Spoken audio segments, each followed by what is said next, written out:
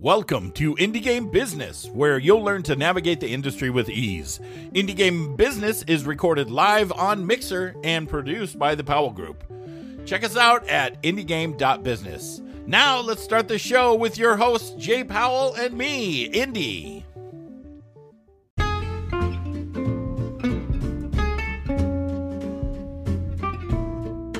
You have got to check out our Discord at discord.gg/indiegamebusiness. It's an amazing community of over 3,500 other industry experts. We've got developers, publishers, marketing and PR firms, investors, so many. It's a safe and supportive place to network and to talk to experts. You can learn more about the business of games, or you can share what you know with others.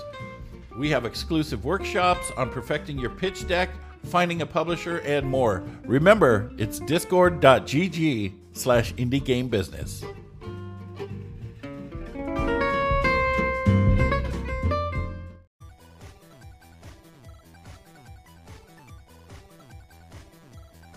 Well, welcome everybody.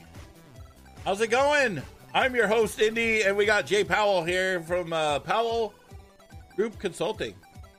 Hello. There we are. What's up? How's everyone doing? Hope you guys are doing good. So, we are here, Indie Game Business, Powell Group Consulting. You can follow the Twitter at Powell ERP, which is short for group, obviously. And also, there's the LinkedIn link down below. So, hey, how's it going, trolls? So, today we are going to talk about quite a few things here. The first thing we're going to talk about is events. PAX just happened, right? So let's talk a little bit about what to do after PAX. So we're assuming we're talking about the developers that have gone and tried to use PAX for business. Yeah, let's talk first, because like what I was telling you earlier, I feel like there's two developers, or there's a couple of different kind of developers. Three, actually, not two. The first type is a developer that's been there, that showed their game off and they had a booth. Another type is a developer that just went and was there on the floor. Maybe they have a game or they're working a game. And then the other type of developer is somebody that just wants to be a developer or is working towards being a developer. So which one you want to talk about? You want to talk about somebody that went there for business networking, has a booth? At the end of the day, they're all mostly the same. I mean, and that's one of the things that irks me and that I've seen for years is we have extremely passionate, extremely creative folks that go and they create these games, but they don't know how to do the business end of it, the basic blocking and tackling that comes along with actually growing your company and being successful at these things. So in a sense, no matter which one of those you are, in the spectrum, it all comes down to a lot of the same type of stuff. I mean, you have to do the basic blocking and tackling, as we say. Go and be professional and pitch your game, and then follow up and do all that sort of stuff. The basics, basically. Right. Okay. So let's say someone's going to PAX and they've been doing that. They're going to meetings. What do you advise for someone to do when they go at PAX? Does someone do different things depending on where they are at in development? Or? There's two. When you go to PAX, or it's like EGM Res is going on right now in London, and I mean there's a show like every 2 weeks, it seems like. But it always is going to come down to the same type of stuff. You're there to pitch. You're there to, you want to have your business cards as much as everybody especially the younger generation. They're like, oh, we don't need business cards. That's for old people. Trust me, you need business cards. And you need business cards that aren't black on the back so people can write notes. But, you want to go, you want to meet with the people that you're scheduled to meet with. And that's one thing you got to keep in mind. It's like, you can't just show up at PAX and be like, I'm going to pitch my game to 15, 20 different publishers, because those publishers have been booked up for 3 weeks. You've got to start planning for this stuff way out. But say you're at the show and you've done your meetings and you've shown the game to several different publishers. Now you come back take stock of those notes. I mean, always we recommend having some sort of CRM solution. You don't need Salesforce because Salesforce is ridiculously expensive for what we use. But even if it's something as simple as a Excel spreadsheet, come in, put the name of the company, the person, their email address, phone, Twitter, whatever in there, and, start keeping notes because you have to keep up with all this stuff. You have to be able to say, okay, I haven't talked to that guy in 3 weeks. I should check in and see what they're doing because publishers are busy. They're looking at 80, 100 games a week. Right. They're not going to be the ones that are, constantly pushing back to you. You have to be proactive in it. So, when I come home from a show, I spend the first 2 days, frankly, decompressing and, getting all of my notes and business cards and all that sort of stuff, organized and in the system and all that sort of stuff. And then, say I came home on the weekend, Wednesday or Thursdays when I start reaching out and following up with everybody. If you do it like the day you get back, everybody's overwhelmed and they're just everyone else is decompressing. Yeah, exactly. And trying to catch up on a week of emails that they missed when they were at the show. So, give it like 2 or 3 days and then go out and follow up and say, hey, look, I appreciate the meeting. Just as a reminder, here is, what we talked about and here's the game and here's a demo or a test flight link. Don't take a bunch of, printed out PowerPoint decks and things like that to your trade shows because as someone who's been doing trade shows for 20 years, I can tell you where all of those end up. And it's in the hotel trash room, trash can in the hotel room. When you do that follow-up is when you need to start sending out your materials and things like that. And like you were saying for CM, the important thing is, and you can have all the information of everybody, you can have their Twitter, you can have all that stuff documented, but if you don't write notes, you're just going to have a bunch of names. You don't say, I talked to this person about this is what they're doing, this is what I did, this is when I talked to them. You're just going to have a massive list of people and places, and you're going to be completely overwhelmed. And it may take some time to write notes, but it is so. Even if it's just, I'm looking on my desk to see if I actually have a business card laying around on my desk. But even if it's just as simple as, I've got one right here. Here, look at that. So on the back, just write a note on them. And like, this is who we talked to, and this is what we did. Yeah. See. But it's hard to write on that one, Andy. Oh, I know. But that way people will remember me. They will know that it's me. And this is my streaming card. This is not like my business one. That's different. I love that. But I mean, you have to, even so I usually do 5 shows a year, and you figure that over the course of 20 years. And I still get home with a stack of business cards that's like that thick. And I'm like, who in the hell was this guy? Where did I meet him? Because a lot of your networking when you're at these shows is not on the show floor. It's at the hotel lobbies and the bars and the parties afterwards. And after, a couple of beers and you're tired and it's late at night and you meet somebody and you wake up the next morning and you're like, I have no idea who that guy was. That's when it's always useful to take those little notes. Right. No, that's a good idea. Or best place is when you're taking a lunch break at the event. You just sit there. So many people will come in and out of there. It's pretty amazing. But yeah, that makes sense.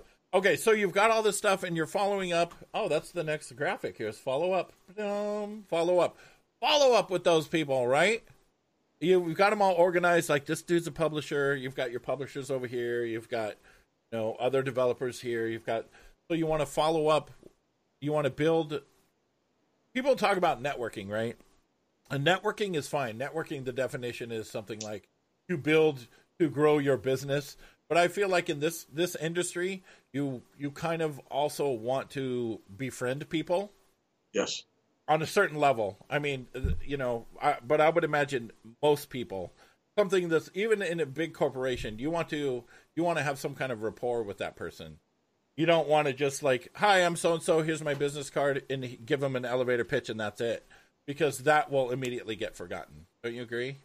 Yeah, no, that's one of the things whenever I go and talk to students, this is a big industry, it's billions of dollars and there's, a lot of really big companies. But at the end of the day, you need to talk to everybody and treat everybody, with respect, because that bridge you burn will absolutely unequivocally come back and haunt you at the end of the day. I mean, the guys that, when you first start out and maybe they're in QA and testing and, wherever they are, over the next 5 or 10 years, they stick in the industry, they're going to be C-level, at that point. And so, networking it's good from a social point of view, but it's also good from, that business point of view, because you do get that time where you can just hang out and talk about completely random things that have nothing to do with the industry, but you remember that person and they're going to remember you. And even if there's not business to be done in, the next 3 months, 6 months, a year, maintaining that relationship is very important. Right. Okay, so we actually have a list of upcoming shows here. Graphic up for everyone to look at. Bam. Casual Connect Europe in London. That's in May. Yep. Oh, that's coming up quick. E3 is my birthday. Really? Yeah, E3 is on my birthday. I don't know if I'll be at E3 is amazing. It's E3 is a nightmare. Yeah. I haven't gone in like 2 years because it has changed so much. So the first E3 that I went to was actually in Atlanta, Georgia. It wasn't even out on the West Coast.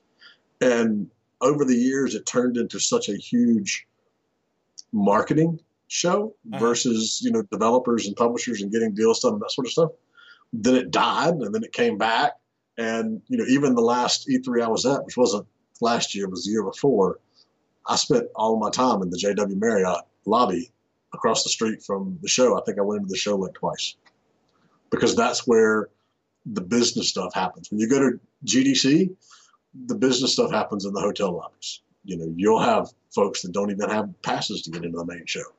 But E3 has always been one of those that I'm like, it's not a good place for indies to go and try to get a deal done because it's all about the big guys and the, multi-million-dollar marketing projects and all that kind of good stuff.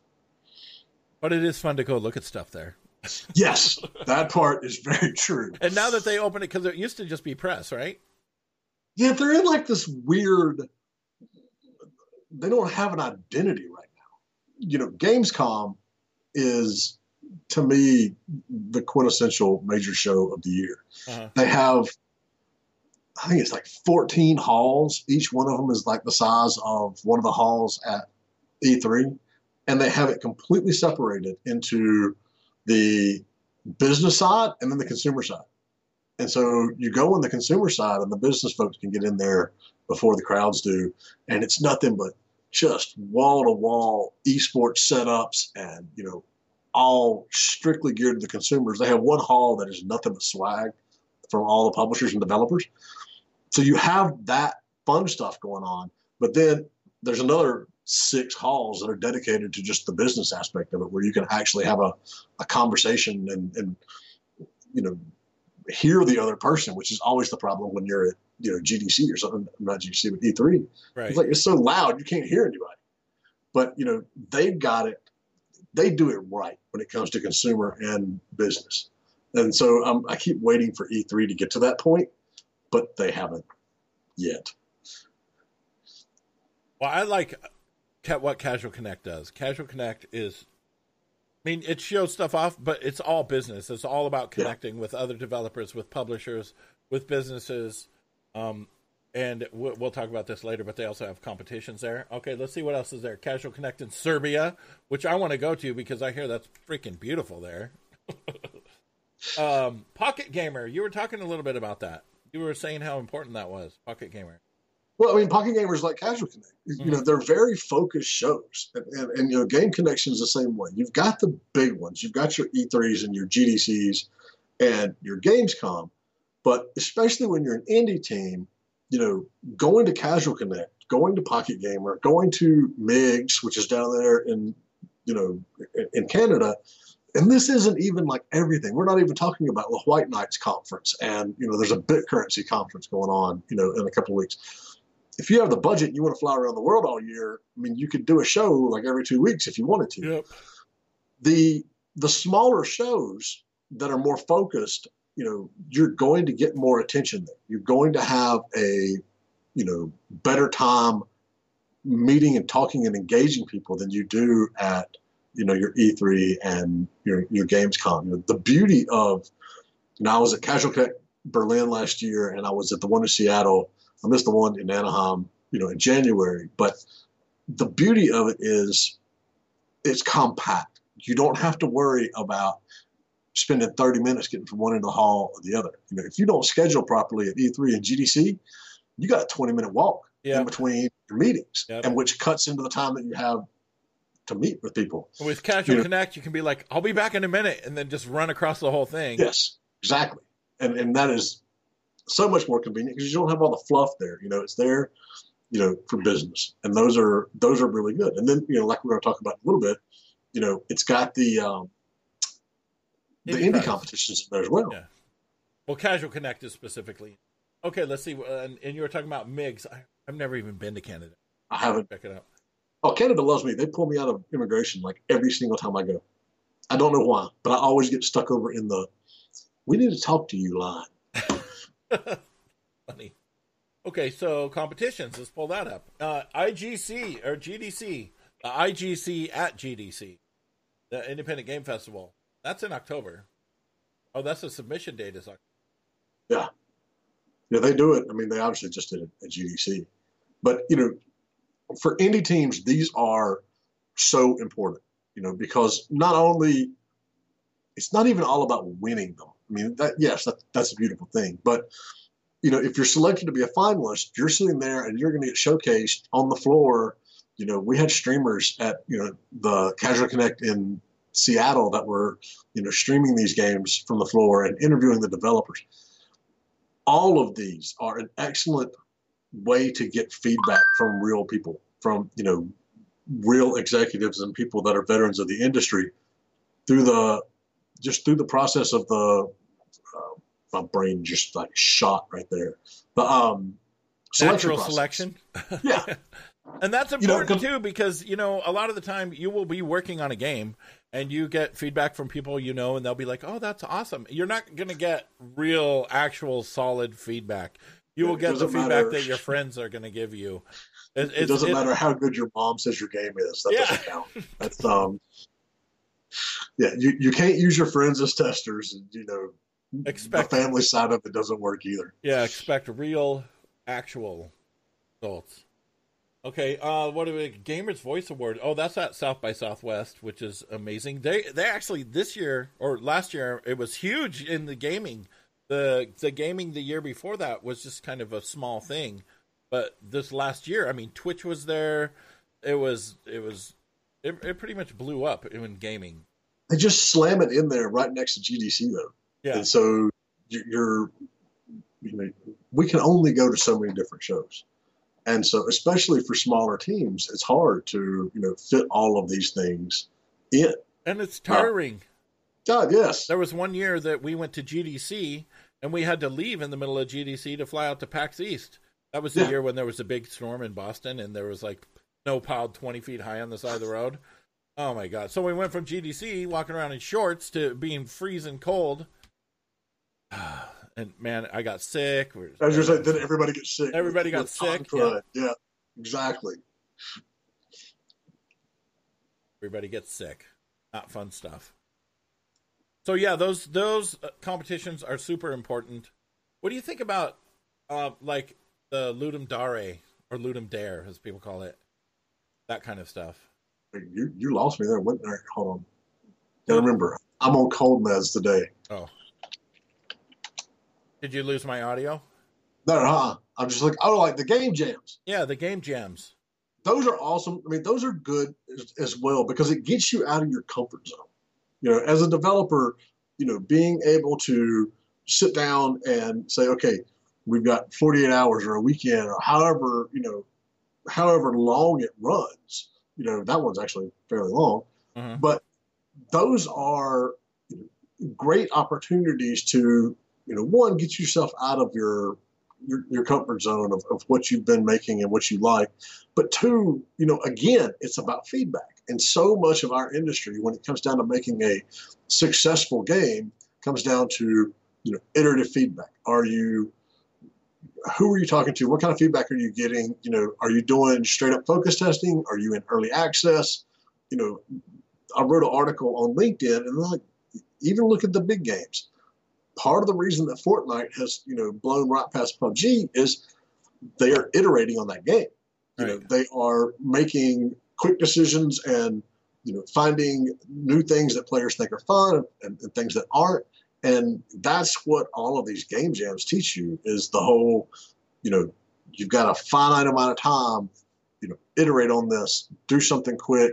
It may not be pretty, but make it fun. And that's just, I think those things are fantastic. Is really a huge difference between Fortnite and PUBG. PUBG is like, here's the game, and this is what it is, and then that's the way the game is. Fortnite is like, oh, well, this week we're going to have 50v50. Oh, yes. let's throw in these new weapons. Oh, why don't you guys try out this stuff? Oh, and they have so many different modes that they just cycle through. Every week, every month, there's something different to do. It's not the exact same thing. And I think that is helping them really move forward. And the benefit back to Epic and the developers on that is they can use those modes to actually play test things and test new features and all that sort of stuff. When they did the Sniper Challenge, the first, Sniper Challenge special mode, where it was only like sniper weapons and revolvers, they were actually testing some of the issues with the scopes and the sniper weapons by doing that. And without anybody knowing. Yes. Yeah, I think that they played it really smart. Yes, it did take, Nick, it did take 5 years of experimentation, and it took, but it wasn't, the interesting thing about Fortnite is it wasn't 5 years of iteration on this battle royal mode. It was like 5 years of iteration on the single player game. And it was, they couldn't ever, find something that was really, really engaging. And then, they dropped the battle royal mode in there, and it just exploded. But yeah, that game has been in development for like 5 or 6 years at this point. But it was all on the, that single player save the world mode, which I don't find fun. I don't. Yeah, that's part of the problem. I don't find that story mode fun. I mean, it's okay. But if I'm going to hop in to spend 30 minutes playing something, I'd much rather spend 30 minutes on the battle royal mode. I don't know why, but I am much better at Fortnite than I am at PUBG. And, there's latency issues and cheater issues that you can factor in there. But, it's a more engaging and welcoming game than it is than PUBG was. Right. And I like the fact that you don't have to you have a different clip you can put in your gun. Oh, you can do, I don't like any of that stuff. I like, this gun's better. Let's just drop this other one. It's purple. I want the purple one. I want the golden one. The golden one. That's what I think. Want. It's interesting how, Blizzard over the years has driven the color coding in all of these different games, because the color coding that they use in Fortnite is exactly what you get in WoW and all the other, the Blizzard games. That's funny. Well, it goes to show you how things carry on, but it's not like it doesn't feel like, this is from Blizzard. You know what I mean? It doesn't. It's just you just kind of accept it. It's like, I know purple's good. That's green is much better than gray. Yeah. All right, so we've got some questions here. It's question time, Q&A time. Bam. Self-publishing versus publishing through a publisher. What's your view on it? So most of my views on these things comes down to it depends. 2 years ago, I would have said, yes, if you as an indie team can do your own marketing and your own testing and your own, PR basically, then yeah, you can self-publish, because you don't need a publisher to get into Walmart and Best Buy and GameStop, where we used to have to sell everything on retail. You just need to be able to get to the Apple Store and Steam and, what have you. That's not true anymore. I mean, we've seen so many games. I mean, there's like 100 games released on, Steam weekly, and the same on iTunes, and it's become more of a discoverability battle. I absolutely recommend, especially for first time, developers, you need to get a publisher. I mean, you need to find the right publisher, and there's like I know for a fact, there's over 500 publishers out there. Finding one that is interested in your game, isn't insurmountable. but you have to have that level of expertise that's in there. Developers that have been doing this for a long time, they don't need, if they've already launched games and they know how it works and they know how to do the discoverability side and the marketing, it's less of an issue. The only, if you're doing something free to play, you absolutely, without a doubt, have to have a publisher unless you're willing to drop, $100,000, $1 million a week into user acquisition for your game. The indies doing free to play mobile games, it's tough. It's nightmarish, really tough. But when you're coming to, single player and console games and a lot of the other stuff, you didn't necessarily need to have a publisher because you could publish on Xbox and PlayStation, and you could get it out there on Steam. But now those markets are so crowded that it's tough. So 2 years ago, I would say, yeah, let's do self-publishing, and we would help studios self-publish, from my company. But now it's much different. It's much more competitive. But I've been doing this for 20 years, and I see these cycles come and go. And I have publishers that I've, speak to now that are like, yeah, we're going back to retail because, the digital side has gotten too competitive and too overcrowded. And that was the one that kind of took me back a step. And I was like, wow, did not expect anyone to say, let's go back to retail, but they're having success with it. Everything in this industry comes down to a cycle. But yeah, right now in the market, the way the market is, I would say find a publisher. And that's it has kind of cycled around because there for a while it was, indie games. Then on the Xbox 360 they had the indie whatever it was where you could buy games for it. But then indie games kind of went away from consoles and it's Steam. And then the Nintendo Switch came out, and now I hear a lot of developers say things like, I've been on Steam for 6 months. We just released our game on the Switch, and we sold more games in 3 days than we did in 6 months on Steam. There was just an article I saw about Shovel Knight and how it has sold more on... Just trying to find that real quick. Shovel Knight was super popular. Yeah. Everybody was streaming it. Now they've sold more of it. They've sold more on Switch than they have anything else. So it used to be back in the day, an indie game or indie company was a company that self-published, right? But then there came out indie publishers. So now what is the definition?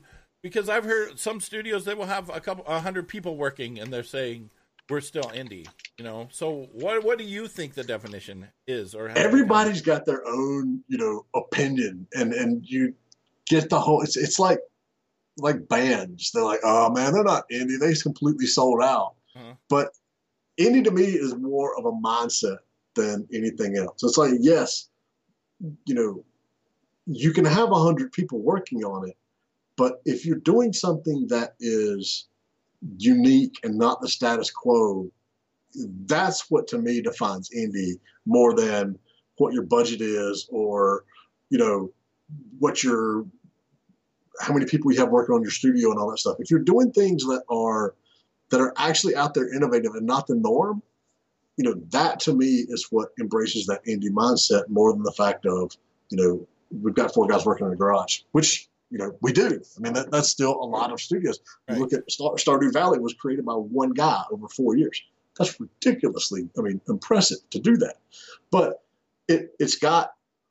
that's one of the biggest arguments that I always see online. It's like what classifies as indie and what doesn't, and there's a whole lot of indie, publishers out there now. Some of them have experience in the traditional publishing world. Some of them are, PR and marketing firms, right? That, have transitioned into that. Mm-hmm. He said, Trigger says, that's like your opinion, man. I know. And that's the thing. Hey, that's exactly right. Because when it comes down to, those definitions of indie, it's not something that's clear cut. It's not something, that's not anymore. No. And when I say I want to sit down and play some indie games, it means I don't want to play Fortnite. I don't want to play, I want to play something like Don't Starve or, those types of games more than something that I know, it is like the traditional FPS sort of whatever. I kind of look at it as more like an indie game is something that's not AAA. It's not from a AAA studio. Okay, but You all know? right. So yes, but then you got to define AAA.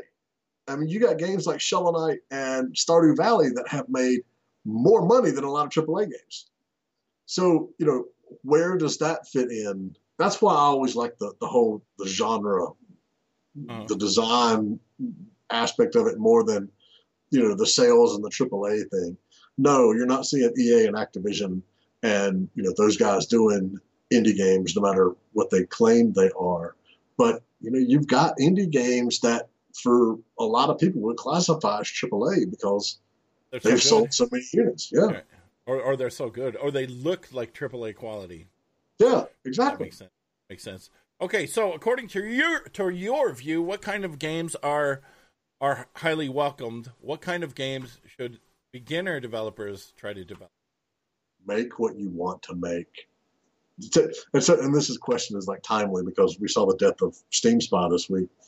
And, I understand Steam changing the TOS and all that kind of good stuff, but it sucks because Steam Spy was such a good resource for the small to mid-tier studios Uh-huh. to sit down and say, okay, these types of games are selling and these aren't. I was a part of a group that, we would make estimates. I mean, it wasn't like fantasy football or anything. We weren't putting money down on it, but a lot of us in the industry, and it came from, people like me to brand new, students coming out of schools, a wide variety of people in there. But we would sit down and look at what's coming out in Steam and make projections on what we thought would do well. And the thing is, like, none of us were right all the time. But having Steam Spy that would give you, some realizations on these types of games are selling well or these aren't, that was awesome. That was great to have to, justify the business end of it. But at the end of the day, you have to make what you want to make. I mean, how many people would have sat down and said, okay, you know what would really be good this year is like another Battle Royale game, or let's do a PC version of Harvest Moon. There's Uh-huh. when you get that passion involved in a project, that's what makes them good. You can sit down and spend all the time you want making a game that you're like not really bought into yourself, but it's not going to be as good. So as a basically, game. make a game that you would want to play. Yes, There you exactly. go. I also feel like if it's your first games or first couple of games, don't just like, I'm going to make, Skyrim. MMO. Yeah, Yes. or an MMO. If it's your first game, make something simple. It doesn't have to be graphically amazing. It can be 2D. It could be a simple platform type game or whatever. Something that you'd want to play, but don't make a game that you're not going to finish. Because your first game, I feel like it's more important to finish than for it to be totally awesome. Now I'm like looking up articles again. One of the things that's really big right now is these micro games. Mm-hmm. And, very, very, very simple games that take like 2 minutes to play. But from a business standpoint, they're exceptionally good right now. And there was an article I saw, it was like last week, about a guy who had made, 50 some games. And then the latest one is the one that hit. And I can't find that article right now. But especially for brand new developers coming out, or even if you're not if you've worked in a bigger studio for 5 years and you want to come in and, do something fresh on your own, these little micro games are excellent ways to, get going and get started on your own and do things that are fun, but it's not something you're going to sit down on and, spend 6, 8, 12 months on, putting together. To establish credibility as a developer, either a developer studio or an individual developer, this goes for designers as well, it's all about what you've shipped. And, if you can come in and say, here's this game we want to do, and, here's these other 3 games that we've released, but, they haven't had a huge amount of success. I've seen so many games over the years that weren't successful, but were awesome. There's so many factors that can go into what makes something, truly successful from a business standpoint, or, sales or all that kind of good stuff. I want to work with the teams that have shipped product. that know what that last 10% of the development cycle, is really like when you're trying to get it out the door and, polished up and all that kind of good stuff. So, those are an excellent way to get in. But at the end of the day, find something you like. Because if you don't like working on it, you ain't going to work on it long. Definitely. Definitely. I'm also a trained 3D animator, and I've worked on games that I wasn't really passionate about, or the type of games, and it was kind of a struggle to keep going on and be like, oh, I got to get this done. But I've also worked on things that I thought were awesome. I'm like, yeah, I can't wait to see this in the game, and it does kind of make a huge difference, especially when you're working on it for hours and hours. So let's see here. Another question. How rapidly is the gaming industry changing today? What's the future hold for developers? I get that a lot. And it's one of those that, yes, it's changing, but it's all a big cycle. What's new now was the same thing that was new like 5 or 6 years ago. What's changing is the biggest change, frankly, Indy, is people like you. Streamers have completely thrown the marketing world of this industry on its head. And, you saw the pushback like 2 or 3 years ago at E3 when E3 was like, yeah, we're going to let the streamers in. And all the traditional journalists just completely went ape shit because they're like, well, they're not real journalists. It's like, no, but, they're the ones that are selling games. So, the Twitch and YouTube and Mixer and all of these different platforms, that is the biggest change in the last several years. The rest of it is just hardware. We're not going through a huge hardware cycle right now. We're not like looking at the PS5 or the Xbox 2. I don't know what they're going to call it because they've got that numerology so mixed up. But right. We're not dealing with that anymore.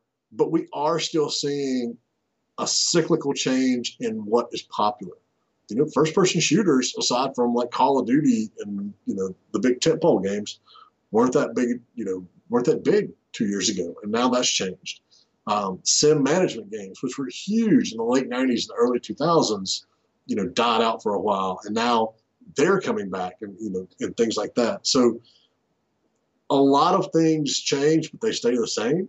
But the biggest change in the last 2 years has been the streaming community. Yeah, that totally makes sense. Big time. But then, like, sometimes, like Trigger was talking about, Scott Cawthon, he was doing Christian games and religious stuff, and he does a 180 and he made Five Nights at Freddy's.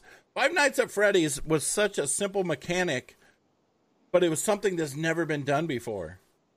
Well, what Christian games have always been interesting to me because given the user base that you have access to, especially now with mobile and self-publishing, like a publisher 5-10 years ago wouldn't touch a Christian game for anything. They're not going to try to put it on the shelf at Walmart or Best Buy or any kind of religious themed games. But now with the ability to self-publish this, even years ago, I was a little surprised that they never took off in the way that I felt that they had the potential to. And Scott's a great example. He's like, all right, let's try something completely different, and it explodes. Well, yeah, you would think that Christian things would explode, considering the state that people are in right now, especially in the United States. But I actually worked on a Christian game. I was a beta tester in the 90s for Enlightening Studios. Catechumen was the name of the game. I don't remember that game. Yeah, it was a first-person shooter. But instead of killing people, you saved them. And I was a beta tester on that game, and I submitted so many bugs to it, and all of them they just excused. That's not a bug. That's da-da-da-da. It's not a feature. Yeah. It's not a bug. It's a feature. That's funny. But and Trigger that is a dead-on right comment. It's like, and people will sit down and they're like, well, traditional game reviews. I don't know the last time I looked at Metacritic when it came to a game. And that Metacritic and PC Gamer and all of these review sites were such an integrated part of the business side of this. You would have contracts that say, if your game scores above an 85 or 90 on Metacritic, then you get a bonus, hundreds of thousands of dollars the publisher would throw at you. and they are still looking at it to an extent. But now it's why do I want to go? It's like movies. It's like, why do I want to go and listen to somebody's opinion that may or may not be what mine is, when I can just like turn on Twitch or YouTube and like start watching people play? Well, And that's a much better. That's what I do. I'm like, if I'm interested in a game, maybe I want to play it, I find it on Twitch and I watch a little bit and see if I might like it. Big time. See, all you streamers are breaking everything now, ain't you? There's a few games like Gary's Mod that you played because Cassie Mexican played it and it looked kick ass. And that's what it is. I mean, that's what you look at all of the way that the marketing trends are going in the industry now. It's like all about influencer marketing and how do you get influencers engaged in your games and, you know, all of that sort of stuff. And it's been a huge upheaval on the marketing side of the industry. So what are the main challenges that the gaming industry gives entrants today? Discoverability, getting noticed. That's the biggest thing. That's the biggest one. Just because there's so many games released on Steam right now, so many games out there. There's some, like the game I was just playing, Phantom Halls. That game is amazing. That is one of my favorite games. Were you watching me play that earlier? Yeah. I love that game. It has some really cool features and gameplay that is not in any other game, and yet, you know, when I looked on Twitch, nobody's playing it, no one's streaming it. It's an amazing game. It's like, I feel like so many things are just either you have to have a bunch of money poured into it, or if it's an indie game with a low budget, it just has to luckily be found somewhere. And that's it. And that's the discoverability aspect of it. It's like you can't 10 years ago, you could go to a GameStop and they had that section of the wall that was like the top 10 best-selling games. Uh-huh. And you would notice like number 2 didn't even have a game on it. It was just like an empty box because the publisher had bought that spot. Those weren't really the 10 best-selling games in the store. Those were the places that people, you know, had bought their spots to get in there. Really? And now, yes. Wow. And we were so dumb, we would just fall for it. Yes. They called it it was a term we used in the contracts, and I can't remember what it was. But, I mean, it was, you know, I think it was MDF. But, you know, it had some technical, you know, name. But what it really was the amount of money that the publisher or the distributor had to pay to the retailer to get prime viewing, you know, spots on the shelf. It's like when you go into Best Buy, you know, back in the day when there was a PC game section, the games that were right there at face, you know, level, those publishers had paid more money to put them there, or, you know, they were selling well enough that Best Buy moved them up there, you know, for a week or so. And so that's how a lot of the product placement and the, you know, discoverability was done back then. It was like, who can make the flashiest box and get it in the right spot? But now, you know, it's you've got all these games coming out at once. Even being featured on Apple isn't the boost in sales that it used to be. You know, you get a spike. But that's what it's always been too. You know, you get a spike and the minute it's not featured, you get a plummet. But now that spike in sales isn't even, you know, as much. So I mean, getting out there and getting noticed is without a doubt the biggest hurdle that these, you know, companies have to hit. And that's why we said, go to the competitions, go to these shows, you know, anything that you can do to get your game out in front of people, because you never know when, you know, that smaller streamer who's playing your game gets noticed by a bigger streamer, and you just kind of like move up the streaming food chain in terms of, you know, how many views you're getting. So, you know, the technical standpoint isn't really as much of a hurdle anymore. There's so many, you know, engines out there that lets you really go in and do what you want to do and build functional games. It's the discoverability of the marketing aspect of it. And I think even Steam noticed that, because it used to be if you had a game, you would get it on Steam, you would have 3 exposure rounds or discoverability rounds where they would put it on the front page. You would get 3 of them. And now they upped it to 5 or 6, I believe, just recently. Mm-hmm.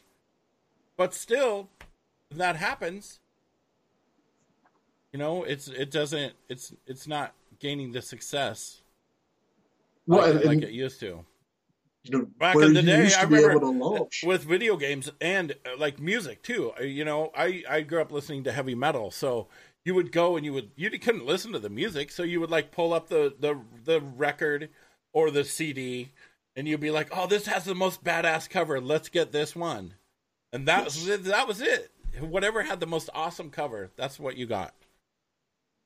So here we go. Here's a good question. Why is it important for a developer to come to a consulting firm like Powell Group Consulting? For the same reason you go to a publisher. There's things that we're really good at.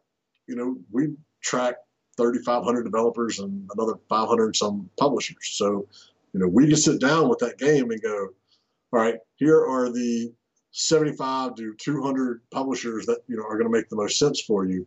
I can't code. I can't draw. I've done a little bit of design work over the years, but not, anything major. But, everything is very specialized now. And, that's what, I saw when I started this company 7 years ago. It's like there's a niche for somebody, and I've done the business side of this industry my entire career.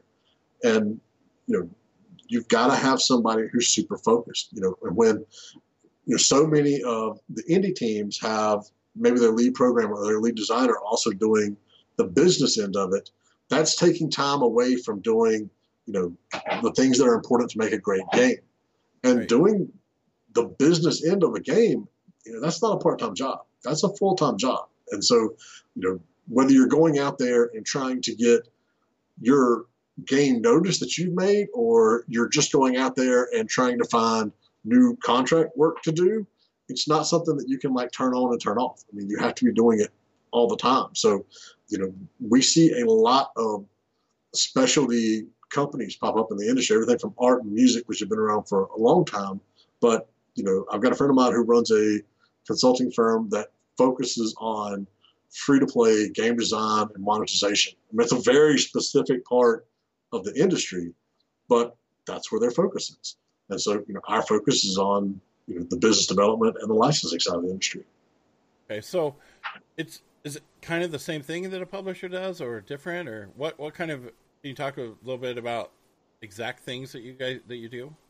So the publishers are going to be the ones that go out and, they've got the relationships with Steam and Apple, and, they're the ones that are going to go and coordinate the actual launch and manage all of that stuff.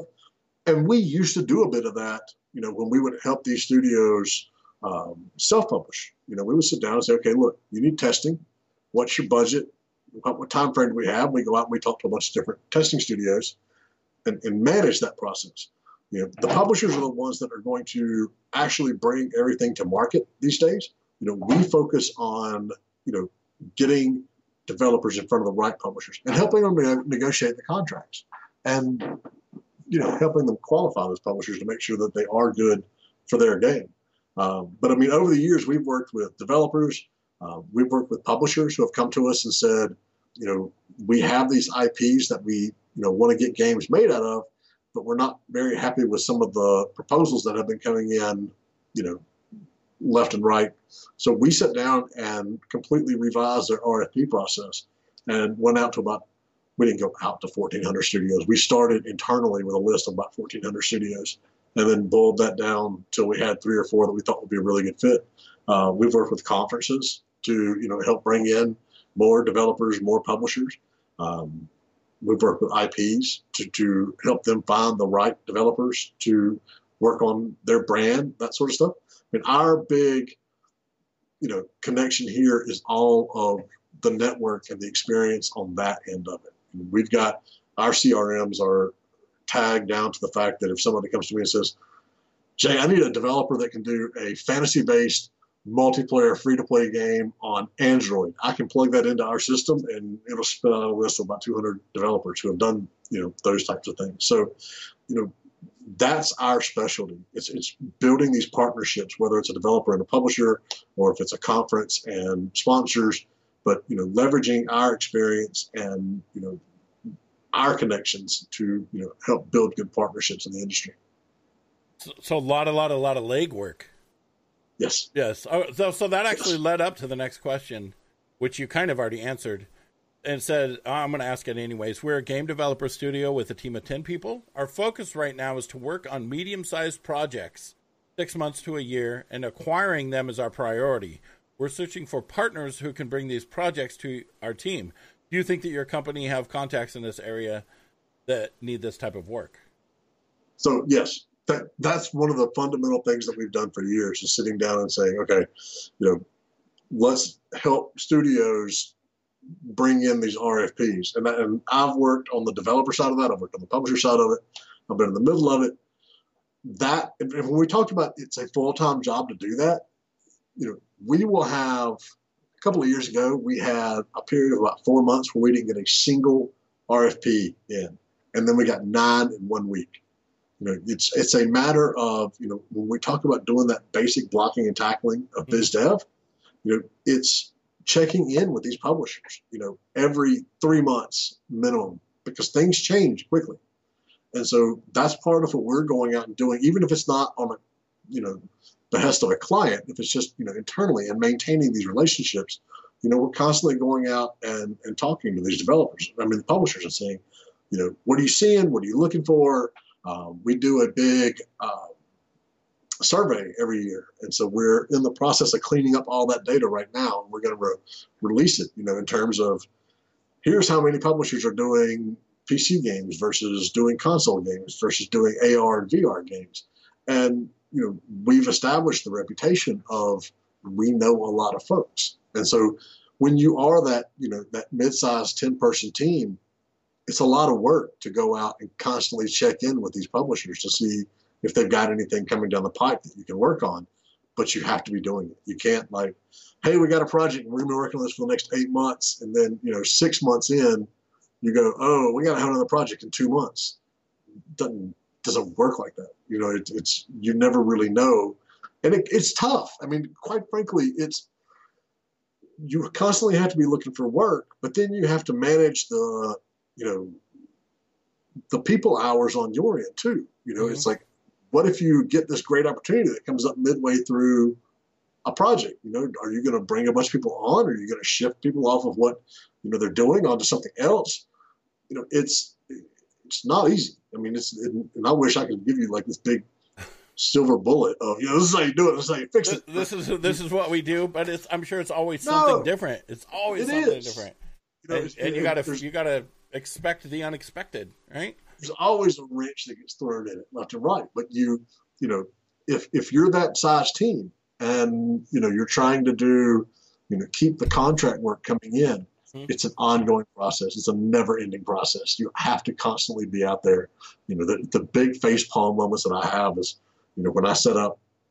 So one of the things that we do is we help studios prep for shows, and that comes down to making sure their demo's ready, making sure they've got the right, materials ready, and coaching them through how these meetings are going to go and what they need to focus on and what they don't. And, then we'll go out for some of them and actually set up meetings with the publishers. And then we'll turn around and a year later, we're getting ready to go to the same show. And I'm like, yes, you had a meeting with them last year. How's that going? Well, I don't know. I haven't talked to them, since that show. And I'm just like, follow up. Yes. Even if there's nothing to be done, you still check in. You still, because you've got to remain front of mind with all these publishers too, or they're going to go to, whoever, did their last project or whatever. So it's a year-round constant, thing that you have to be working on when it comes to the business side of it. This kind of stuff actually also translates to being, if you want to work full-time in live streaming, you have to do the same kind of stuff. Follow up. Meet people at shows and follow up. Keep those contacts fresh. Make those relationships. Okay, here's a really interesting question. Finding IPs, toys, movies, comics, etc., that could translate well into mobile games is something we have started looking into. How can you help us with this? Finding the right IP. All right, and so there's the basics that we start with when we start looking at IP. One is does this brand or intellectual property fit with the core demographics of the platform? Then does it fit with the core demographics of the genre, the type of game you want to make? And we had a brand come to us about 3 months ago, and he's like, we want to do a kids game, and I can't say who the brand was, but it was most definitely not a kids brand. what he wanted in their head was like a mass market casual type game. But and I told him point blank, I was like, I can't see a kid or family playing a game based on this IP. It just doesn't. It's not going to make sense. So if you're a developer, so one, I'm a huge fan of getting an IP, because it helps you so much for that discoverability side. You still have to make a good game at the end of the day, but if you've got a brand behind it, it's going to make your life a lot easier. Especially for things in the future too. Oh yeah, it's when you can go in and say, Coca-Cola trusted me with their IP to do a game. It makes you look all that much better. But first, you need to sit down and say, really look at the game you're making, the game you want to make. Who is that ideal customer going to be? And then cold meds. Cross-reference that. That's the word I was looking for. With who are the fans of this IP. So a classic example is at my last company. We started doing hidden object games at the end of the hidden object craze. And, we knew going into that mature of a market that there was no way, no matter how good the game was, Big Fish is launching like 5 games a day on their site. We weren't going to get noticed. So I was like, all right, we got to get an IP. And so I, literally called my mom and I'm like, you're the demographic for this game. What do you read? And she gave me a list of 10 different, authors. And I went out and talked to one of them. It worked out. We ended up doing a, casual hidden object game based on a New York Times bestselling author, and it did well. Wow. But that's what you have to focus on, So, all right, and that's step one. Then, you want to make a short list based on who those people are, what those IPs are. And then you want to start, chewing through that to find out, who is actually going to support you along the way. We had a company out in LA that owns several 80s movies franchises call us and they're like, can you help find a developer? I'm like, yeah, absolutely. No doubt. I was like, what are you looking for? And they're like, we want a couple $100,000 up front. I'm like, okay. There aren't a lot of studios that are requiring that, especially for a movie from the 80s these days. And I said, so what kind of support are you going to be able to give these developers after launch? And he's like, oh, no, we don't do anything. We think the name of the movie does enough. I was like, thank you for calling. And because that's not, if you're up against, you're looking at some IP that they want, 6 figures up front, and then they're not going to do anything to support you, that's not a good fit. You've got to have they needed some money. Yeah. Like. Well, I mean, they were used to, that's how these deals used to be done 10 years ago. I mean, one of the reasons THQ is out of business is because they chunked so much money into a lot of these IP-based games that they had, and they were doing that. They were, shelling out $500,000 for, a movie game or what have you. But that's not the market anymore. You need to have an IP partner that has, we call it social footprint. They need to have a bunch of Facebook fans and Twitter and Instagram and YouTube followers so they can market your game to their fans. And if they're not willing to do that, you think long and hard about whether or not you want to work with that IP or not. Wow. I actually never even thought about that, but that makes total sense. All right. I think we got time for one more question. How can I expand the sales of my PC game through other stores besides Steam? You got to find them all first. There's probably a dozen or 24 stores, that are out there aside from Steam. And that's one of the things that we preach. And, the long tail side of, sales is, yes, Steam controls 80, 85, 90% of the market, but, there are other companies out there that are doing it. And you're not going to see the same number of sales. But, it is absolutely imperative that when you're launching that game, that you do 2 things. One, you get it launched on as many of these platforms as possible, because a lot of those things do add up over time. But the other thing is you need to make sure you're localizing it into all these other different languages as well. English, French, Spanish. The big ones these days are Russian and Chinese. The Chinese PC market has just exploded in the last couple of years. And so, when you've got your game ready and you're ready to submit to Steam, you need to be hitting, GOG, Amazon, and I've got a list of them somewhere I can put up, that we can send to folks. But there is a substantial list of stores out there that aren't Steam. But when you do that, you also need to always be focusing on the localization side of it and how, and frankly, that's something you got to plan from the very beginning, but that's a topic for another day. But, if you really want to increase the sales of that PC game, you get it on as many stores as possible in as many languages as possible. And on the Switch. And on the Switch. Right well, now.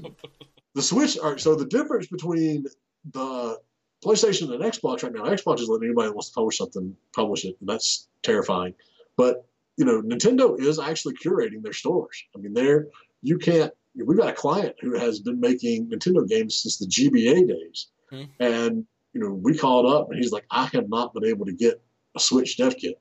And so, we called our guy over at Nintendo and he's like, all right, well, let's look at the game you want to make. And that's what, you take a step back and you go, okay, wait, they know they're killing it right now. And they can't let their eShop get so overcrowded. It's already getting overcrowded. But they can't let it get out of hand like Steam and all these other shows or all these other stores. So they've got to, curate it a bit. And so you're not going to get a Switch kit unless you can convince the folks over at Nintendo that you've got a successful and or an interesting game that you're going to get on there. It's not just simply let's order a dev kit and let's roll. Here's a question. This is my question. What do you think would happen if Steam backpedaled and decided to start curating games like? They can't. They're too far down that rabbit hole. They're too far down. You don't think they could go like, okay, we're only going to release, 2 games a day from now on? Well, that was one of the reasons they did that whole, $100, which was a joke. They were like, okay, we're going to get the, a lot of the crap out of the store that's launching every day. And they're like, if you have $100, now you have to pay $100. And it was just like, eye roll. If they put it somewhere along 500 or 1,000, yes, it is seriously going to cramp, a lot of the indie gamers out there. But, if you've got a project that you're passionate about, getting $500 or $1,000 to get on a store that's going to yield you, multiple times that isn't insurmountable. It's not pleasant. I'm not going to say it's for everybody, and it's not going to cause us to lose some really good games along the way. But Steam is way too far down that rabbit hole to step back and go, yeah, okay, now we're going to start curating things.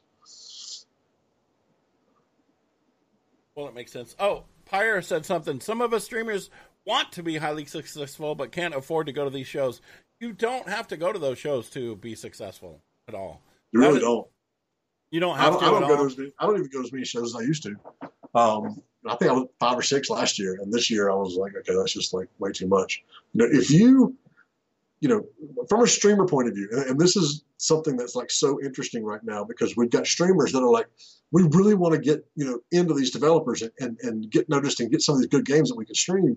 But at the same time, you've got developers that are sitting there just slamming their face on the desk going, we can't get any streamers to notice us.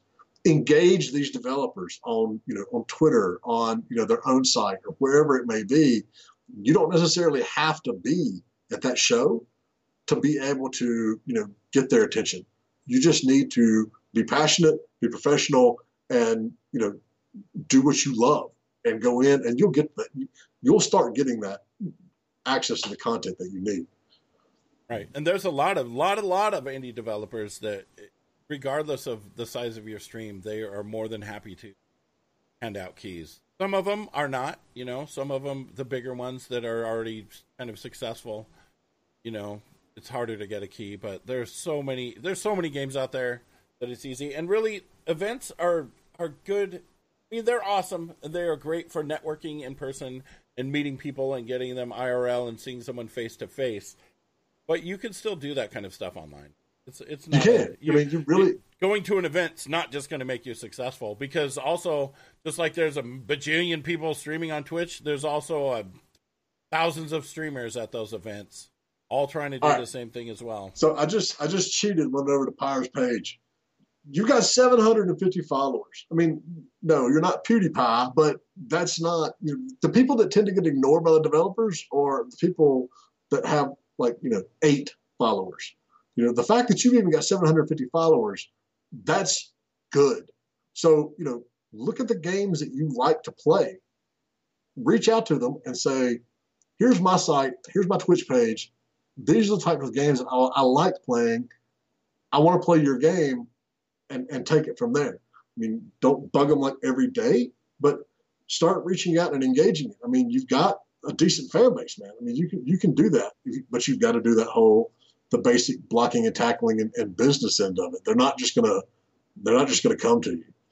Yeah, dude, it's just get on Twitter. You see a game that you like, find them on Twitter, reach out to them on Twitter. It's super, super easy. Send them go to their webpage and email them. Yeah, it's just, if you reach out to someone on Twitter, they just might respond. The streamers and the situations that developers want to avoid are the key sellers. If you can get out there and when you show that you're not somebody that's just going to go, hey man, give me like 5 keys so I can stream your game, that's the ones that show up red flags. If you're going and you're saying, this is my channel, this is what I enjoy streaming, this is what I focus on, and look, I already have followers, hit it up on Twitter or just go to their website and email them and say, hey, look, I'm interested in doing this and I like your game. You can do it. You can do it, yeah. It's all legwork, man. It's the legwork and perseverance. All right, well, that's our very first episode, Indie Game Business, with Jay Powell, that guy right over there. Right over there. PowellGroupConsulting.com, Twitter.com/PowellGRP, and also on LinkedIn right there, the Powell Group Consulting with dashes. That's wordy. Michael Merchant, what's up, buddy? First episode done. All right, so thank you guys. I'm Indy. I'm from twitch.tv/Indy. And really, that's it. You got anything you want to say, Jeff? We'll be back next week. Thank you. Yeah, this thank you guys. This is something I want to do for a long time. I'm happy. Yes, thank you guys so much. Send us your questions for next week. Yes, that's it. Send questions to this right here. Tweet them out. Hashtag Indie Game Business. There we go. Indie Game Business. Thank you, man. All right, you guys, have a good one. Here's a little music for you. Here's a little indie music for you.